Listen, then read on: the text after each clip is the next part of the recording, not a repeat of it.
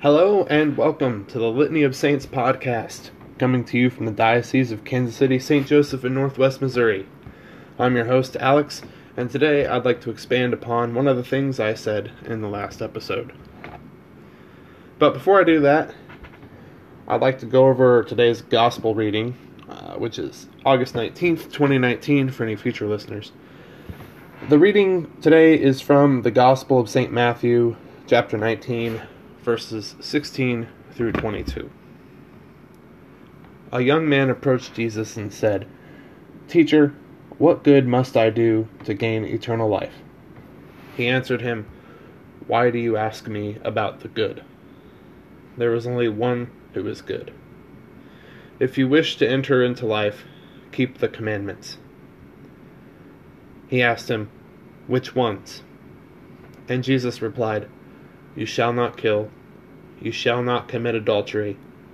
You shall not steal. You shall not bear false witness. Honor your mother and your father, and you shall love your neighbor as yourself."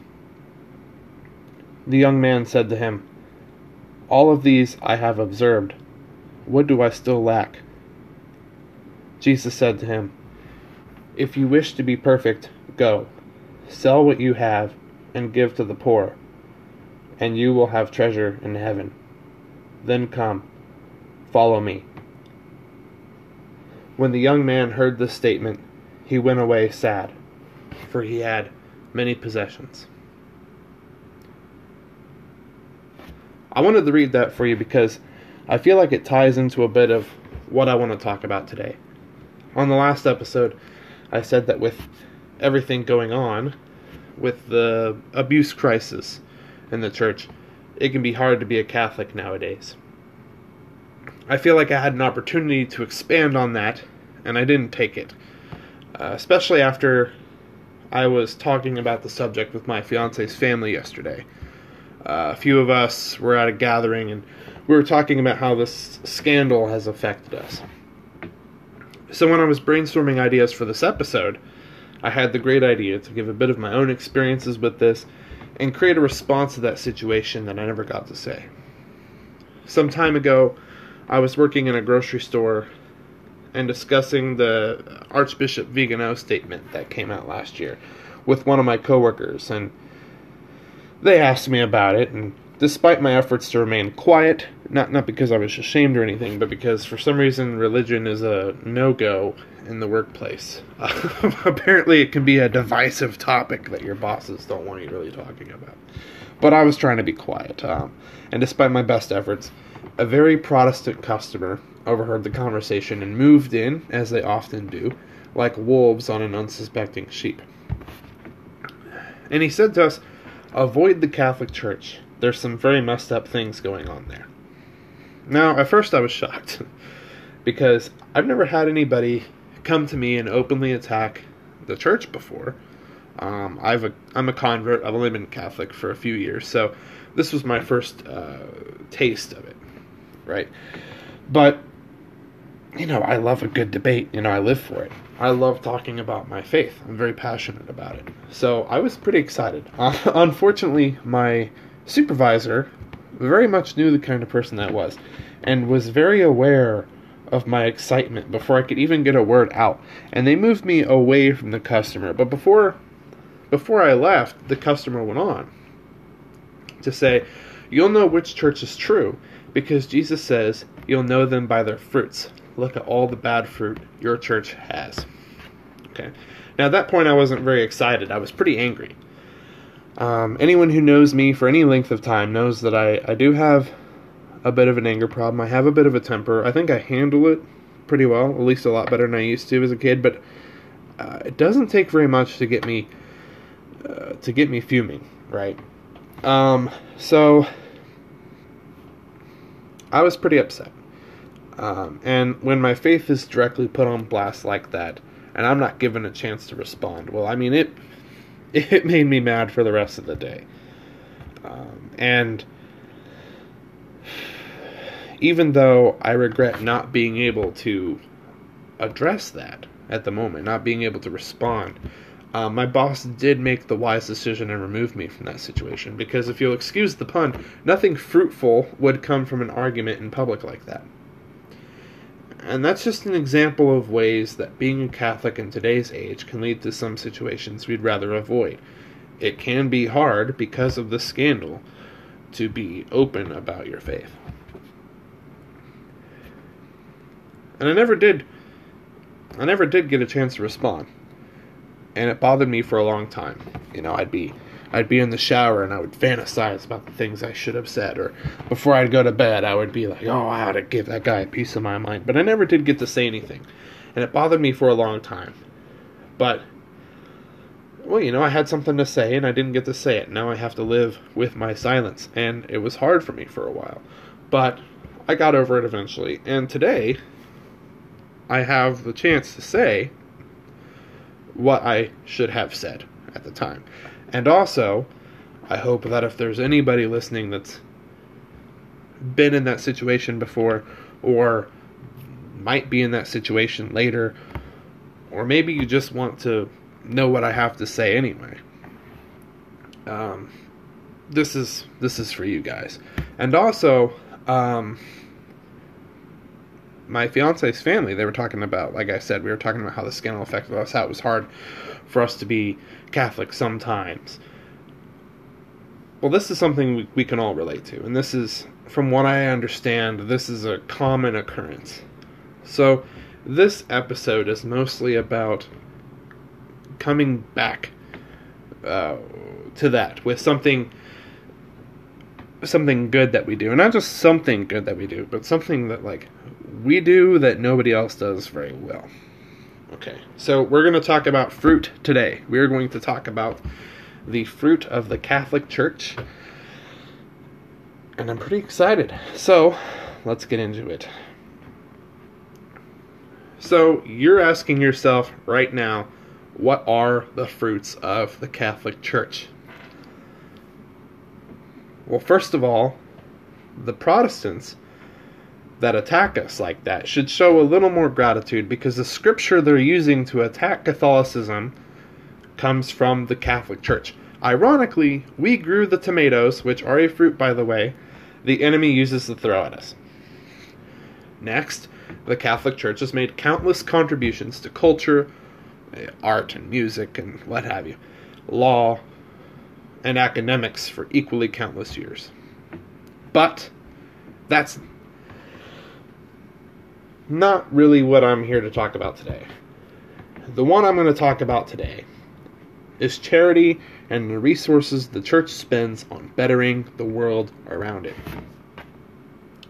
Statistics are a little hard to come by. The Catholic Church is massive, and the way the money is distributed, it's a mess. So statistics, hard dollar amounts, are going to be hard to find. So we're not going to worry too much about solid dollar amounts, but we're going to look at some figures right now. The church operates more than 140,000 schools, 10,000 orphanages, 5,000 hospitals, and 16,000 other health clinics. The estimates for just how much money is spent by Catholic charity organizations is in the billions of dollars, and that's using incomplete information. We're not even factoring in religious orders and individual parishes or stuff like that. In much of the third world, the church is the only entity out there offering schooling, medical assistance, and just money.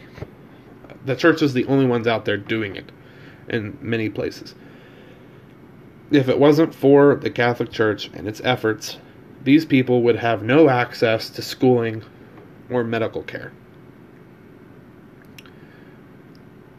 That's not something we can just overlook. And in the places where there are hospitals or schools offered, the ones offered by the church provide the same quality of care and are often easier for the poor to afford. Now, how's that for fruit? People, ironically, don't see this. They accuse the church of hoarding money which is laughable and simply untrue when you show them these kind of numbers. They see a big building somewhere and they go, oh, the church is hoarding the money. No, we built that because our faith is a big deal to us, and we build stuff like that on our own time, and we still find money despite building these massive projects to glorify God. We still find the money to help the people of the world, which is something nobody else can say. So then I'd imagine the next response that you would get from someone if you told them this would be, well, what has the church done for Americans? Now, a quick reminder that Jesus calls us to help our fellow man. He doesn't say anything about fellow Americans. There are more people than just Americans out there. So this is kind of a silly question, because most Americans don't need charity as much as the rest of the world. There are Americans that need charity, and I'll entertain that question anyway because there's a real answer to it, because the church does help Americans as well as everybody else. In 2013, Louis Jacobson from PolitiFact wrote that Catholic charity work accounts for 17 to 34% of all non-profit social service charity in the United States. 17 to 34% of all non-profit social service charity. More than any other sole contributor. The United States is a Protestant majority nation, so why is a minority denomination doing most of the work? Some fruit. So the Protestant, knowing that they cannot actually compete with these numbers, they begin to get a little upset that they're losing the argument that they started. And you would imagine that because they're upset, their self-declared enemy that they've moved in on has good points, they're going to bring up the abuse scandal again. But let's be clear. The Catholic Church does not have a monopoly on bad men who do bad things. Your child is more likely to be abused by a public school teacher than a Catholic priest, and they're just as likely to be abused by a priest than any other leader in any other religious community. How often do you see on the news, maybe not the national news, but on the local news, how often do you see that some youth group leader somewhere is acting inappropriate with the children, or has abused somebody? It happens all the time. And that's not just Christianity. You can find abusive leaders in any organization, especially religious ones, where they are put in a position of great power over someone's perceived spiritual well-being. It's just a fact. The Catholic Church doesn't have a monopoly on those people. So, why do we get all the attention? Well, here's my opinion, okay? So, don't get all worked up over this. But I'm going to go on a limb here and say that the Catholic Church gets all the attention, put bluntly, because it's popular to hate on Catholicism. Because throughout American history, mind you, this country was mostly founded by Protestants. You had the English. The 13 colonies were pretty much English. I mean, there were Irishmen and Frenchmen around, right? But, everyone was a Protestant back then, specifically Puritans, which, American Protestantism is its own beast entirely, completely different from European Protestantism, because its roots are a little bit different from European Protestantism. So, American Protestantism is its own religion, essentially. And the Catholics that come to America, well, who are they? Well, Catholicism is the religion of the Irish immigrants, the Italian immigrants, the Hispanic immigrants, Now, I don't know if you need to be well read on history, but just on the top of your head, when you think of Irish immigrants, when you think of Italian immigrants, when you think of Hispanic immigrants, do you picture people that were treated fairly by the average American citizen?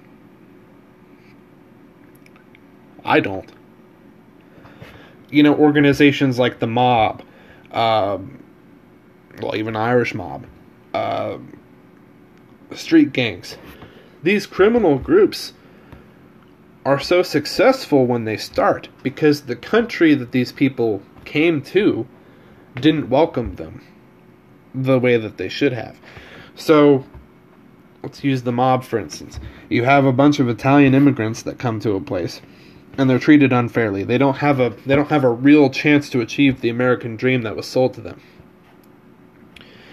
So then they start looking out for their own, and these criminal organizations pop up to give them advantages that they wouldn't normally have. Which further creates this kind of, well, all Italians are mobsters thing, and it creates a big issue for a long time, but the fact of the matter is that the Irish, the Italians, and the Hispanic immigrants, all Catholic, none of them treated very well historically. In their own time, they've all had their struggles coming here. And the Catholic Church is also the enemy of hate groups like the Ku Klux Klan, which started off, they were anti-minority, and that included the Irish and Italians at the time. It was not just black people, because back then, and even still today in some parts of the world, Irish and Italians weren't considered white. Well, the Ku Klux Klan was against all minorities, and even targeted Catholics, even white Catholics. Well, the Ku Klux Klan and hate groups like it are all ran by evangelical Protestants. I'm not saying that all evangelical Protestants are Ku Klux Klan members. I know several ones that don't have a hateful bone in their body. But historically, the Catholic Church and the United States of America at large aren't exactly buddies, right? America has always treated Catholicism unfairly, and the TV zombies in our culture only know what they see the news guy talk about.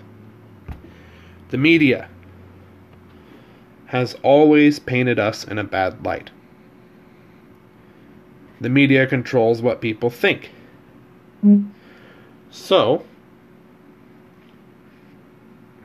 because of that, the Catholic Church gets all of the negative attention when scandals like this happen, which is perfectly fine as far as I'm concerned, because that helps us get rid of the problem even faster because there's more pressure. So it's kind of it works in our favor, but it still hurts, right? But it doesn't change the fact that we do good. Even our worst fruit is not something you won't find anywhere else on any other tree, and nobody can compete with our best fruit, nor can they compete with the amount of fruit that we produce. It's hard being a Catholic and to be surrounded by people who can't be bothered to understand it. But even with all of the bad going on, our church is an unmatched force for good in the world, and that's a fact. Faithful Catholics, even the most unorthodox of the bunch, completely understand the gospel I read earlier. It's hard sometimes to give up our money and possessions. After all, we worked so hard for them. But when faced with the rampant poverty of the world, nobody responds to it quite like Catholic families who do not hesitate to put what they can in the collection plate or donation boxes to help those in need. Last time I talked about how we needed to pray more and amend our lives to beat the evil in the church today. Well, if we have more families that don't hesitate to put what they can in collection, more people like that, that's what's going to save us. Those are the people that we need more of if we are going to achieve victory over the evil men in our church right now. So before I go, if there's any takeaway from this, you come in these situations in the future, and you will, I guarantee it, you will. So remember, Catholic charity work accounts for 17 to 34% of all nonprofit social service charity in the United States. 17 to 34%, depending on how generous you're being. There's apparently some gray area in that. You can look up, I didn't write down the name of the article, but it's by Louis Jacobson on PolitiFact, and it was written in 2013, March of 2013. So if you can find that article, it's a good read, and it proves the point pretty well. So 17 to 34% of all nonprofit social service charity work in the United States. Remember that, because that right there alone is going to help you through arguments that you might run into or unpleasant situations. And then remind yourself, the Catholic Church operates more than 140,000 schools, 10,000 orphanages, 5,000 hospitals, and 16,000 health clinics around the world. The amount of money that we spend on charity is in the billions of dollars. So, I would say that if we are judging things by their fruit, then the Catholic Church is the most fruitful tree that you could come across in today's world. This is the Litany of Saints podcast. Thank you for listening, and God be with you.